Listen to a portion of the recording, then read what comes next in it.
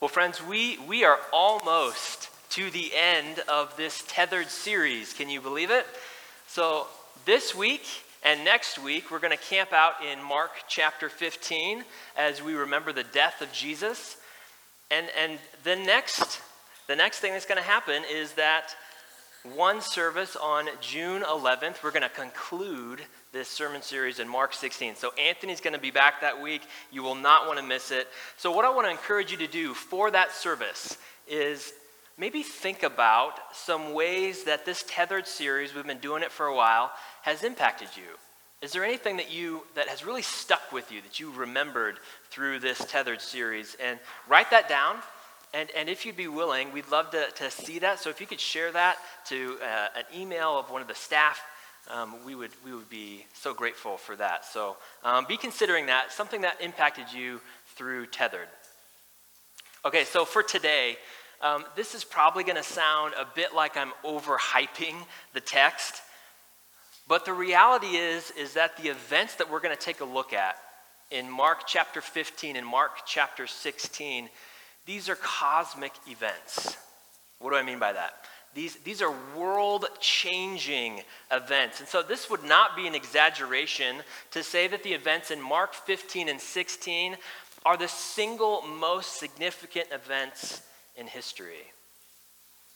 So much has led up to this particular moment that we're going to take a look at from the beginning of creation. And then from that point until now, we've had so many ways that people have either affirmed or rejected the events that have happened in this text. But before we dive in, before we look at Mark chapter 15, I think it's appropriate today to acknowledge that this week of all weeks, when we're going to open Mark's biographical account of Jesus, not everyone listening to this is going to believe the words that are written. At this point in history, we have a small library of 66 books in the Old and New Testament that have been bound together in this collection that we call the Bible, but the Bible has lost credibility in the eyes of some. And so if you're a skeptic, or if you doubt, or if you wonder if any of the words are true in the scriptures, we are glad you're here. We think this is a great place for you to ask deep questions. And so we're glad that you have joined us today. And some of you may be catching this online, or you may be catching this at a later date, and so we're glad that you're listening as well. And so today we're going to talk about the trial that happened of Jesus before Pontius Pilate. And we're going to talk about the nature and reality of truth. And so now what is a trial? What happens at a trial? What's at stake when we have a trial? Well, ultimately, there's a judge, right? And there's a jury, and there's a defendant. And what they're attempting to do, really, at the heart of it, is to discern what is true. So a defendant is going to make a truth claim, and then a prosecutor is going to come in, right? And they're going to attack that claim and attempt to assert their own truth. So the truth is on trial, right? So what is truth? A simple definition of truth is without deceit. Truth is the absence of deceit. And so something that is true is not deceptive. It's factual. And some would say that truth is the basis of reality. So a good trial is going to bring out what is true. And so all of us, we tend to put things on trial. And so we have these different tests that we use in our minds that we use to determine the things that are true and the things that are false. And some of these tests that we use, we have inherited from people who raised us. Some of them we have inherited from our culture. Dr. Robin Hardaway, he's a professor at MBTS, he talks about how we inherit things in our culture, sometimes without even realizing that we're doing it. And so in the Western world, that is North and South America and Europe and Australia, we tend to emphasize the visual. That's what Dr. Hardaway says. We emphasize the visual. So we use phrases like, let's see about that. Let's look into this. Let's examine the issue.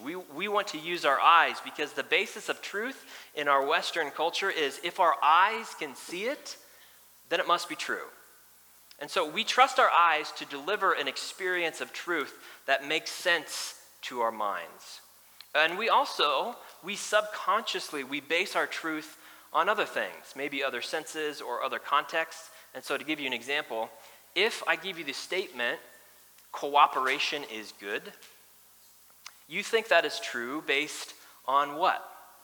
You can't really see cooperation with your eyes. You can see the effects of it, but you likely have experienced a time when you have cooperated with someone else, or people have cooperated with you. You saw that it was good. So your trust is not necessarily based on your eyes. It is based on this experience.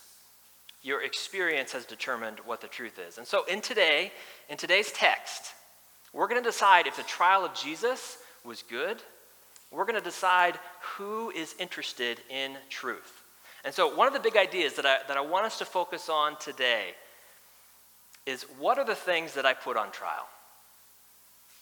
What types of things do I attempt to discover that are true? And how do I go about determining whether or not they are true? And so if I had to guess, I would say that a lot of you, or maybe some of you, are like me, and that we put Jesus on trial. Now, we probably don't frame it like that. We don't use those words and say, I'm putting Jesus on trial. We wouldn't say that out loud, but there are times when we wonder if he is real. We put his existence on trial. There are times when we wonder if any of the stuff in the Bible is real. We put the truth of God's word on trial. We wonder at times if Jesus is who he says he is. And so we put the deity of Christ on trial.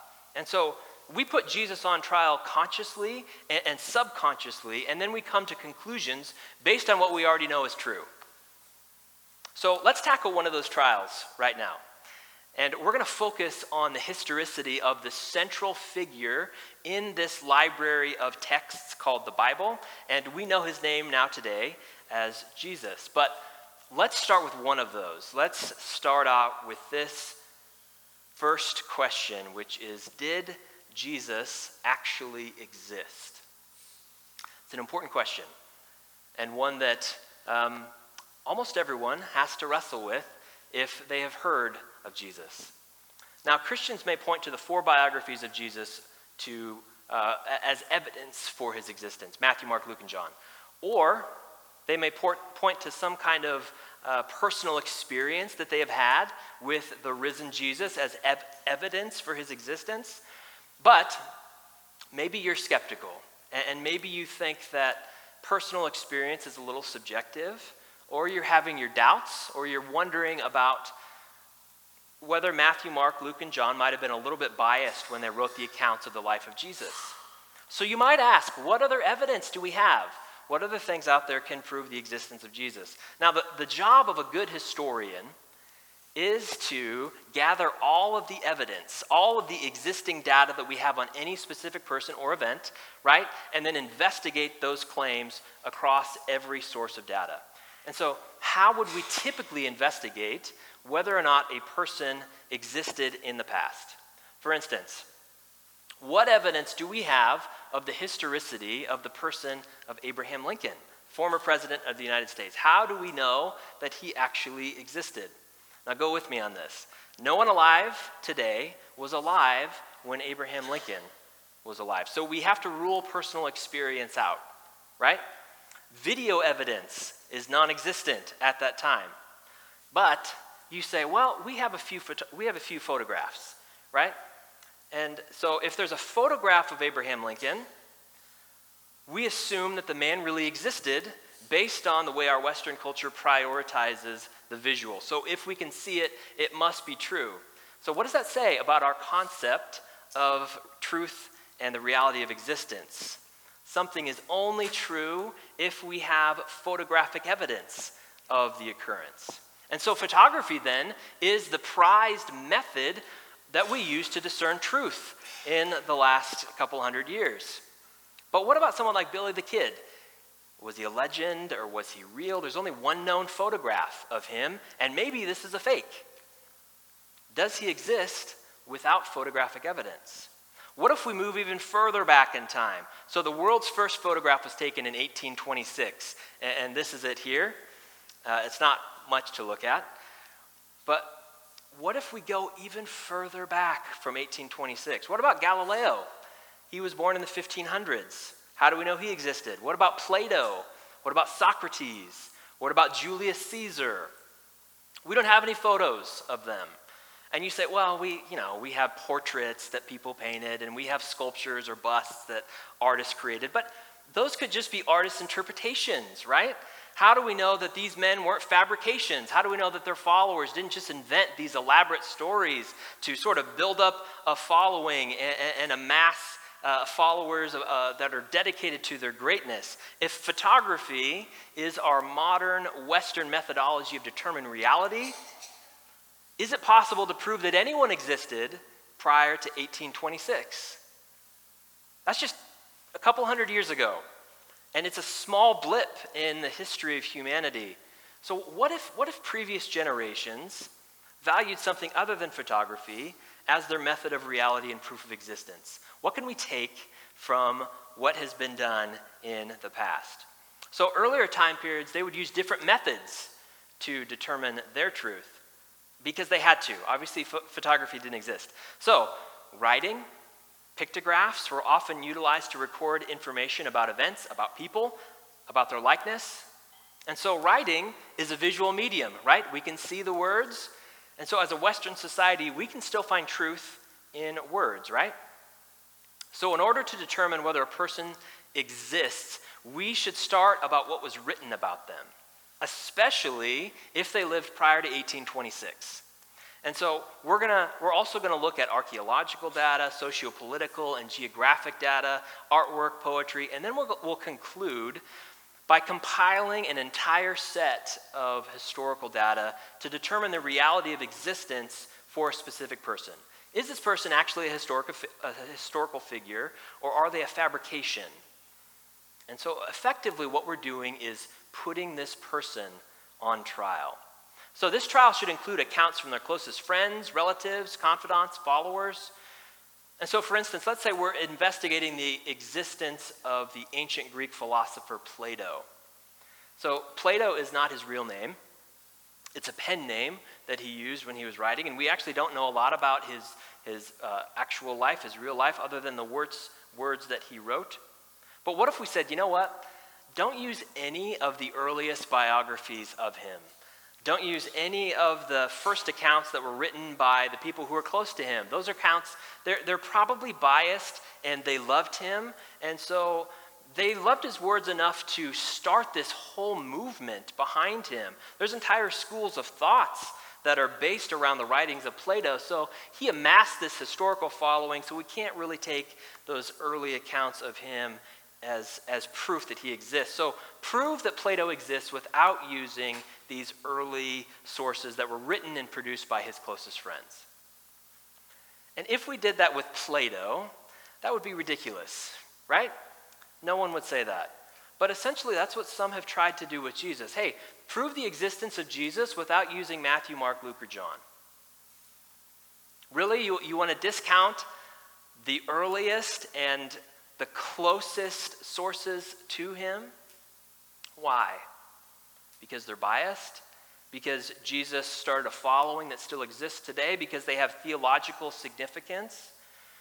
There was actually a time when theology was a highly prized source of knowledge. Some of the best and brightest scholars in history have referenced theological works, scientists, educators, philosophers, rulers. And so as a side note, historically, we actually have more evidence for the existence of Jesus than we do that of Plato. But few people question if Plato exists, even though we know little about him. Why is that? Here recently, scholars and journalists and writers and investigators have taken this task upon themselves. Let's prove that Jesus exists without using Matthew, Mark, Luke, and John. And so there's a book right now that's called Cold Case Christianity, and it's from an author, J. Warner Wallace, and he uses his skills as a cold case homicide detective to examine the evidence that surrounds the life, death, and resurrection of Jesus. And so you can check out his book for more. There's a cover of his book. And so Wallace, he includes several sources that are outside of the biographies of Jesus. And there are a lot. And so I've got an image here of several of these sources, he calls them hostile sources, and that is, they're not Christians. And these guys have some awesome names, right? Like Suetonius, Pliny the Younger, Celsus. Any of you naming your kids Celsus out there? That'd be a good one. So these people are not biased towards Jesus. In fact, many of them were opposed to Jesus. Josephus, he was a Jewish writer. He was one of the most prolific writers in this period. He's commissioned to write a history of the accounts of first century Judaism. And so he wrote this, quote, "Now around this time lived Jesus, a wise man, for he was a worker of amazing deeds and was a teacher of people who gladly accepted the truth. He won over both many Jews and Greeks. Pilate, when he heard him accused by the leading men among us, condemned him to the cross. But those who had first loved him did not cease doing so. To this day, the tribe of Christians named after him has not disappeared." Man, he almost sounds a little disappointed by that.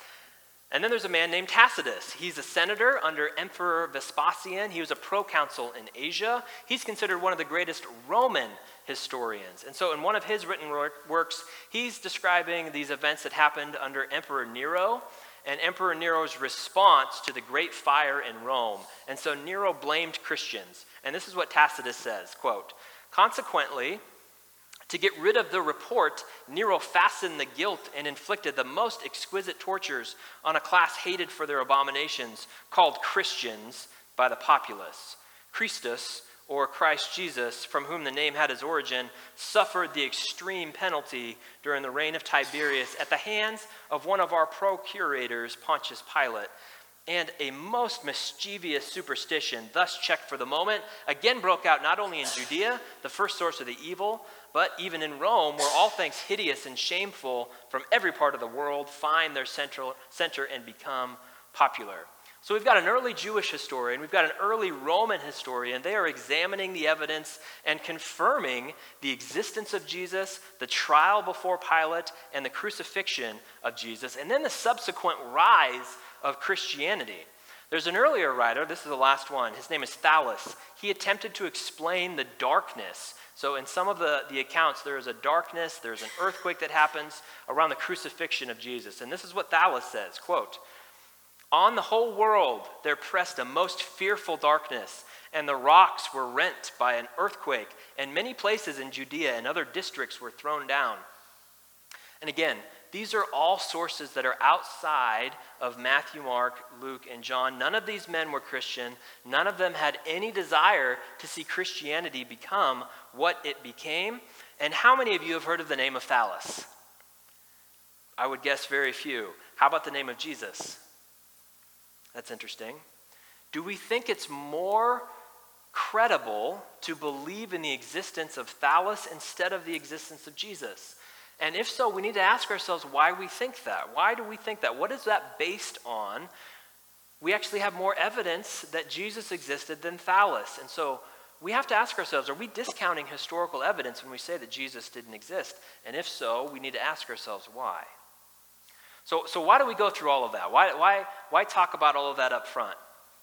Especially if you're a believer, you might not care about some of that historical data. But it's still good to know that today we are looking at a real historical person in Jesus. We are looking at an actual trial that happened, an actual crucifixion that is to take place. And so Jesus is still being put on trial today in certain minds and in the court of public opinion. So before we even start talking about what the scriptures say about Jesus, we need to make sure that we're starting from the same place, that there is evidence that Jesus existed. And if he existed, if the evidence for his existence is at least plausible, if his life, death, and resurrection are plausible, then we at the very least need to pay attention. So now that we've established some credibility into the life and death accounts of Jesus from various sources, we're going to look at one of the earliest sources that we have, the Gospel of Mark. The biography of Mark was one of the earliest works written, and we're going to look at chapter 15. Now, this is part 1 of the death of Jesus. Next week, we're going to look at part 2. And so the death of Jesus is recorded in all four biographies, Matthew, Mark, Luke, and John. And like any good historical accounts, each one of them lists something different. They all record something unique about the death of Jesus. So I'd encourage you to read all of them to get a full account of what happened. So follow along with me as I read in Mark 15, starting in verse 1. And as soon as it was morning, the chief priests held a consultation with the elders and scribes and the whole council, and they bound Jesus and led him away and delivered him over to Pilate. And Pilate asked him, "Are you the king of the Jews?" And he answered him, "You have said so." And the chief priests accused him of many things. And Pilate again asked him, "Have you no answer to make? See how many charges they bring against you." But Jesus made no further answer, so that Pilate was amazed. Now at the feast, he used to release for them one prisoner for whom they asked. And among the rebels in prison who had committed murder in the insurrection, there was a man called Barabbas. And the crowd came up, and they began to ask Pilate to do as he usually did for them. And Pilate answered them, saying, "Do you want me to release for you the king of the Jews?" For he perceived that it was out of envy that the chief priests had delivered him up. That's interesting.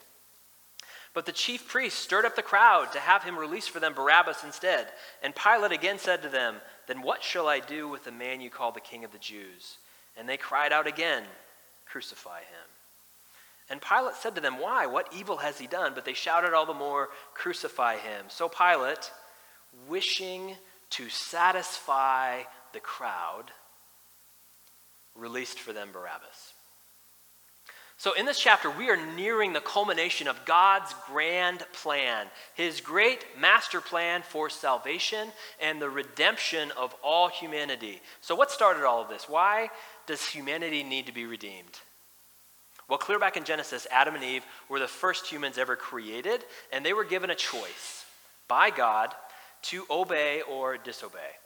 They literally could have eaten from any of the beautiful trees in the Garden of Eden, but they're told that one tree, just one, is off limits. This is what God said in Genesis 2.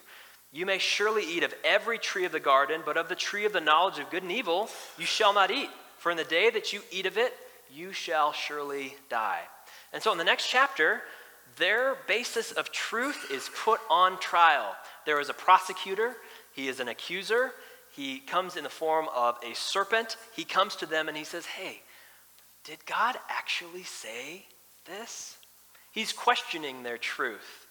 And by the end of the trial, Adam and Eve, they had condemned themselves by giving into this accuser's version of reality. They disobeyed God's only order. Now this is amazing to me. They didn't have 613 laws at this point. They just had one. They only had one order to obey, and they failed.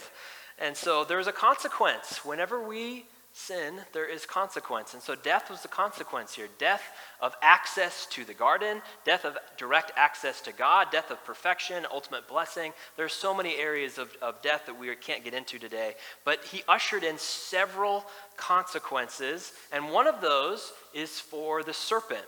And so we're going to take a look at Genesis 3:15. This is what God says to the serpent. "I will put enmity between you and the woman, between your offspring and hers. He will crush your head. You will strike his heel." And so we're going to look at that a little more in depth next week. But for this week, Adam and Eve are put on trial.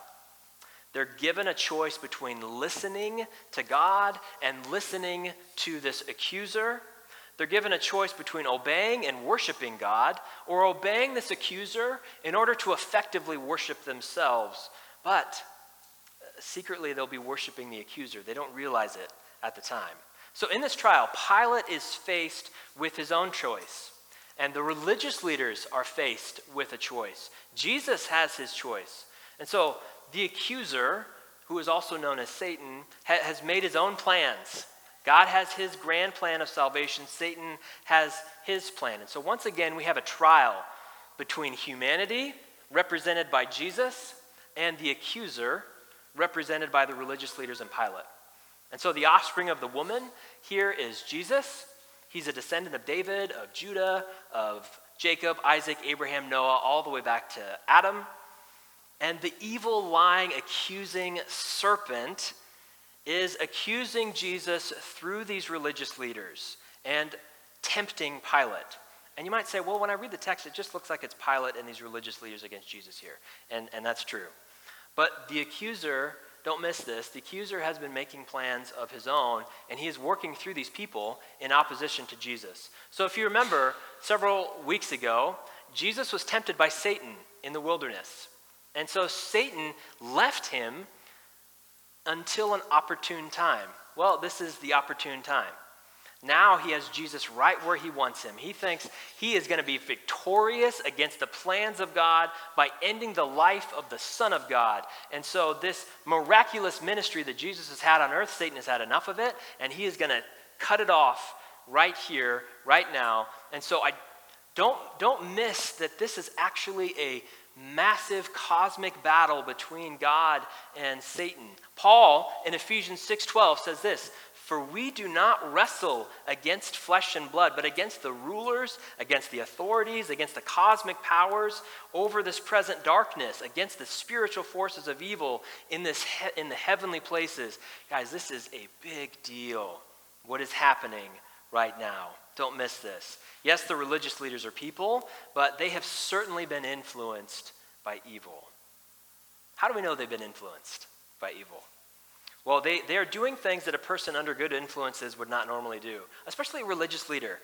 For example, we're going to take a look at Luke's biographical account of this event. And so in Luke 23:2, this will be on the screen, "Then the whole company of them," that is the religious leaders, "they arose and they brought him," Jesus, "before Pilate. And they began to accuse Jesus, saying, 'We found this man misleading our nation, forbidding us to give tribute to Caesar, and saying that he himself is Christ, a king.'"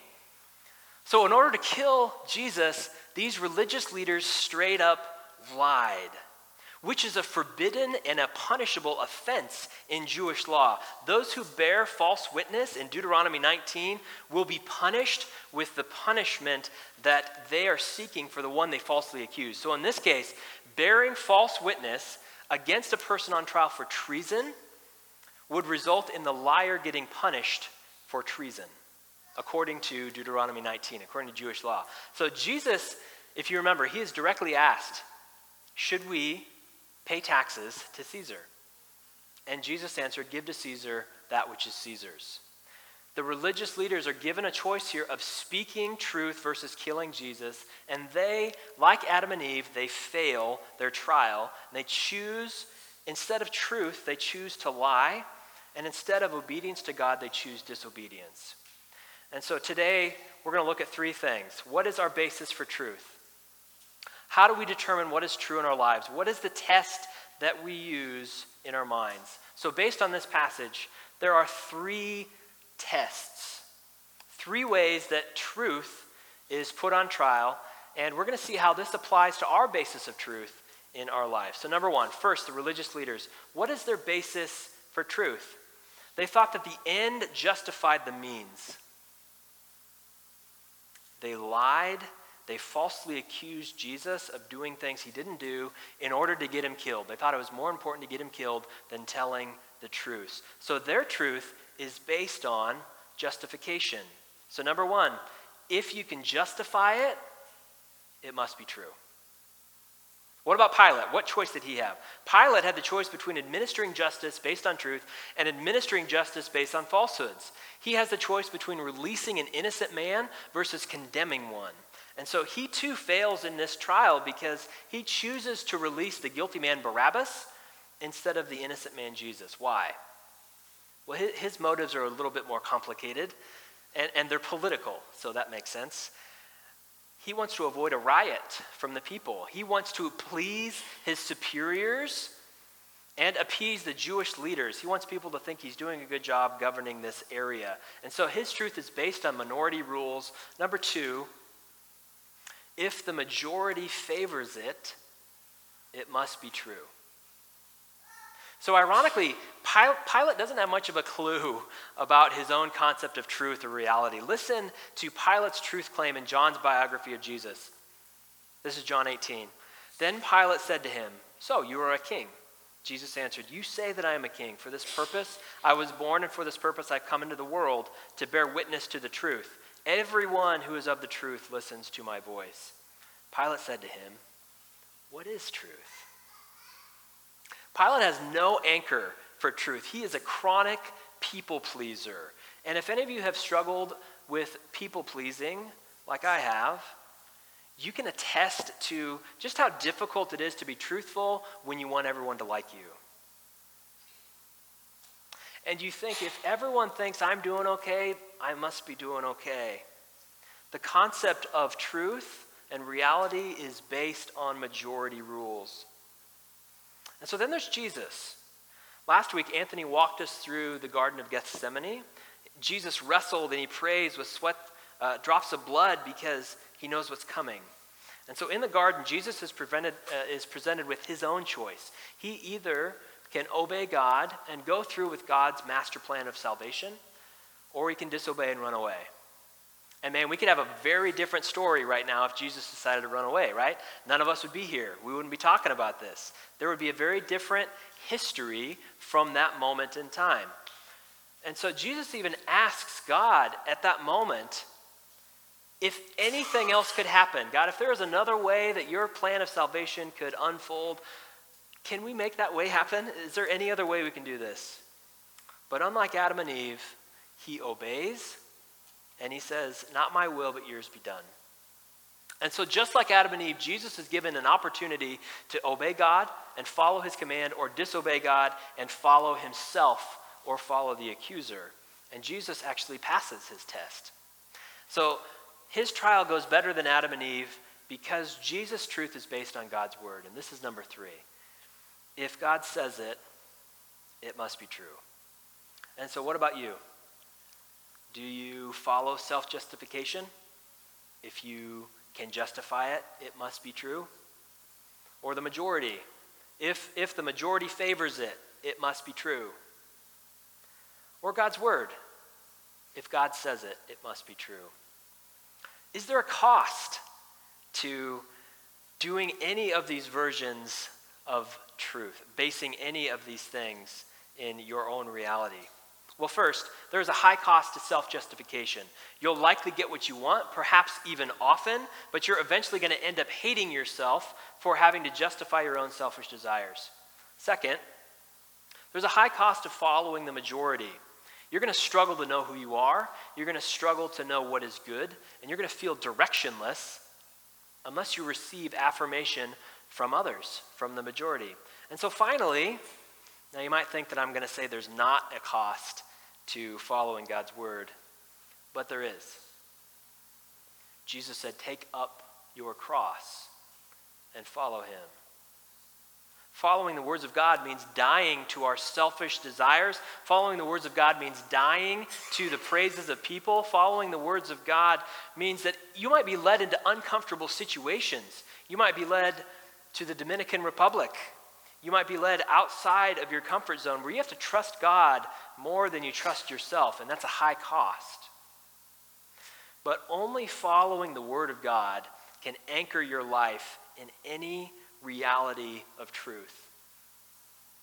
Otherwise, you're going to be tossed around constantly like Pilate. You're going to be self-loathing like the religious leaders. And so each basis for truth has a cost. And if I was making up a religion, I would probably say, hey, there's not a single cost to you to join this thing. You'll never suffer it again a day in your life. You can get a free car and a free house. Sign up today.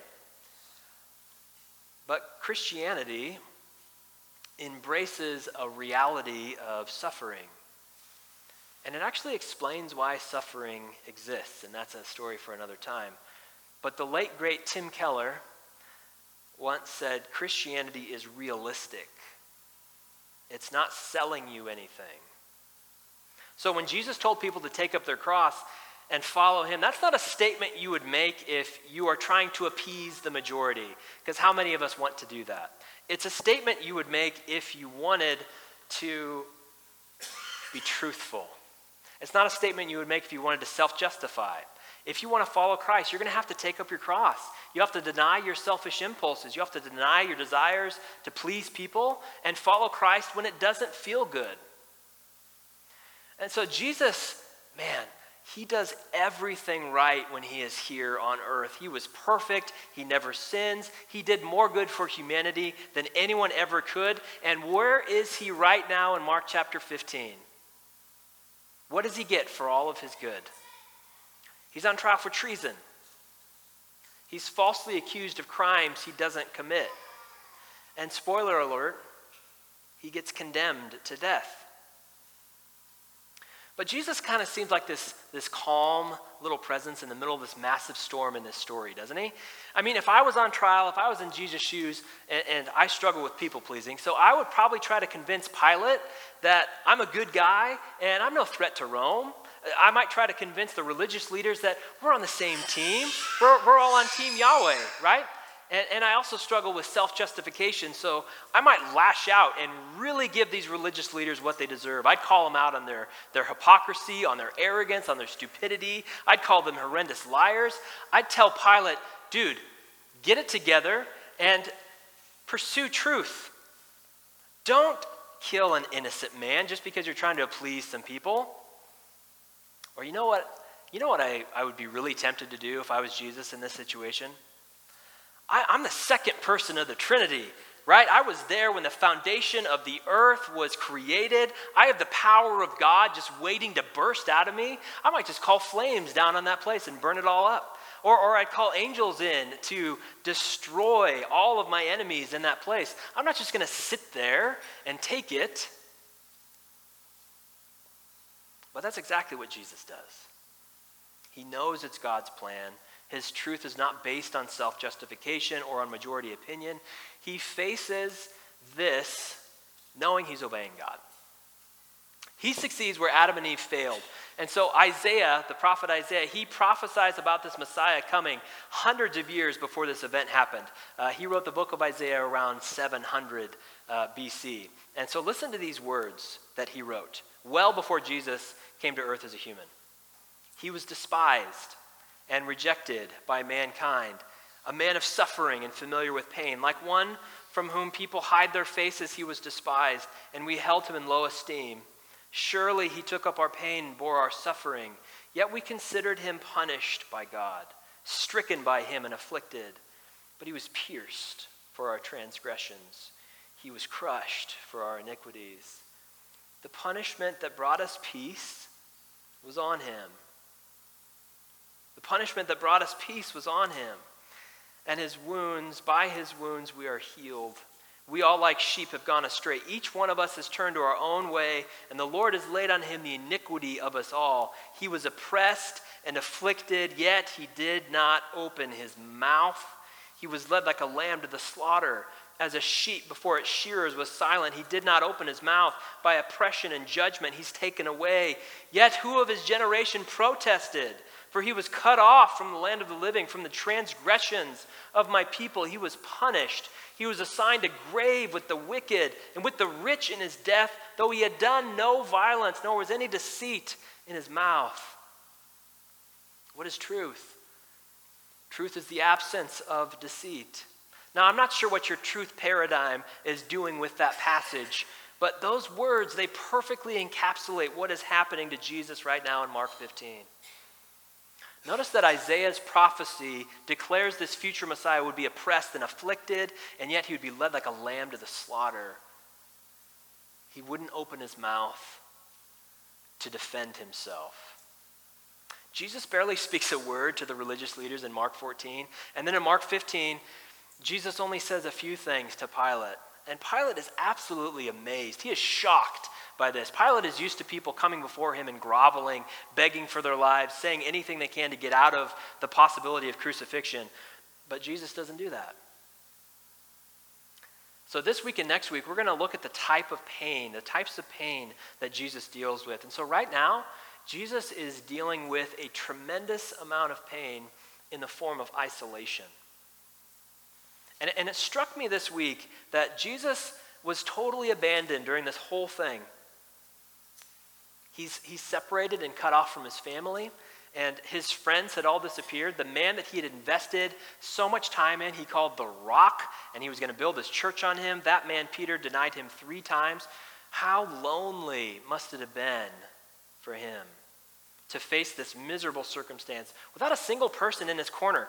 Where are the witnesses to his defense? No one comes to his defense. Isaiah says, who of his generation protested? Where are the rest of his followers in the crowd? Where are the people who came out to hear him preach and gladly lined up in droves so that he could heal them? He miraculously fed thousands of people. Where are they? Where are the people who said, Hosanna, blessed is he who comes in the name of the Lord at Palm Sunday, just a few days before this? As Isaiah says, he is despised and rejected. So at Jesus' lowest moment, no one comes.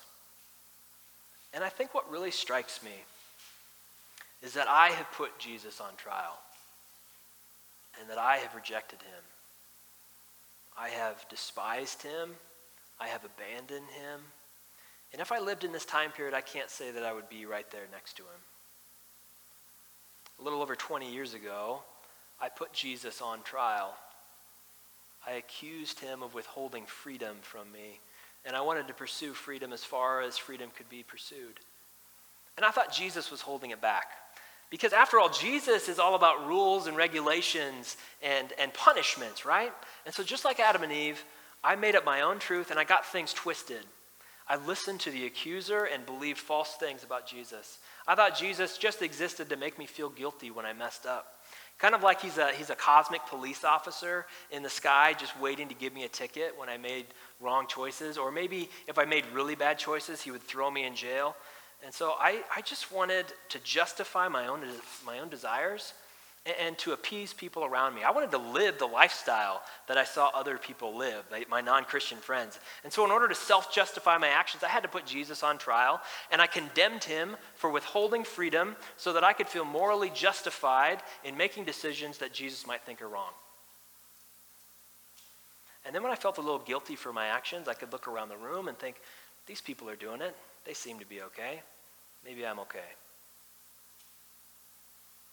Later, I returned to Christ, and he had every right to put me on trial and accuse me of abandoning him, of abusing alcohol, of hurting people around me.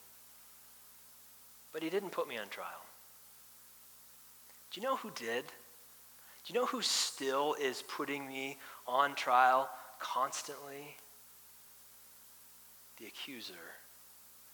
That evil one, Satan, he is still accusing me, still attacking me, still desperately trying to get me to believe lies. And guess who comes to my defense? Jesus. The one who I put on trial and abandoned over 20 years ago.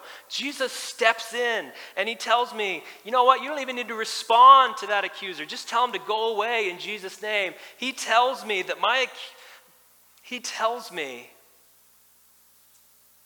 he substituted himself for my sins. He put himself in my place. The jury, no doubt, is going to find me guilty of sin. But Jesus took on the full punishment that I deserved for my actions. So hear me on this. What we use to define our truth is crucial. You likely have put Jesus on trial maybe more than once. And you've tried to determine if he's real, if he is who he says he is, if he's good. And you may self-justify or try to find moral excuses for wrongdoing, or you might look to the majority and think, if they're doing it, it's okay for me. And here's the thing. God can handle it when we put him on trial. In fact, a lot of the Psalms are basically people wrestling with God and asking him where he is and what he's doing with all the evil around us. So God can handle it. We can go to God with our frustrations, but God is going to do something. He's going to call you to something more. He's not going to force anything on you. If Jesus' trial tells us anything about his nature, it's that he's not forceful. I would have been forceful in his situation, but Jesus asks. He asks us to follow him. He asks us to obey him. He asks us to take up our cross. And we have to decide what is true in that moment. Are your feelings true? Are your desires true? Are the perceptions you have about God true? What is true? This is true. John 14:6. Jesus says, I am the way, the truth, and the life. No one comes to the Father except through me. So it's time. It's time to make a decision. We have a choice in front of us. This trial was a historical event. Jesus' life is a historical life. The crucifixion we're going to look at next week has been historically verified. There is good evidence to base our reality of truth on these 4 biographies of Christ, Matthew, Mark, Luke, and John. So we get to decide, what are we going to do with Jesus? Are you comforted or terrified by the reality of truth that you adhere to? What do you base your truth on? And so this week we're going to leave with a bit of a cliffhanger, but we're going to pick it up next week to see what happens. So come back for part 2, the crucifixion, next week. Will you pray with me? Jesus, thank you for being in our corner, for standing up next to us when no one else will at times, for demonstrating that you love us enough that even though you experienced extreme pain and isolation, you never wanted us to.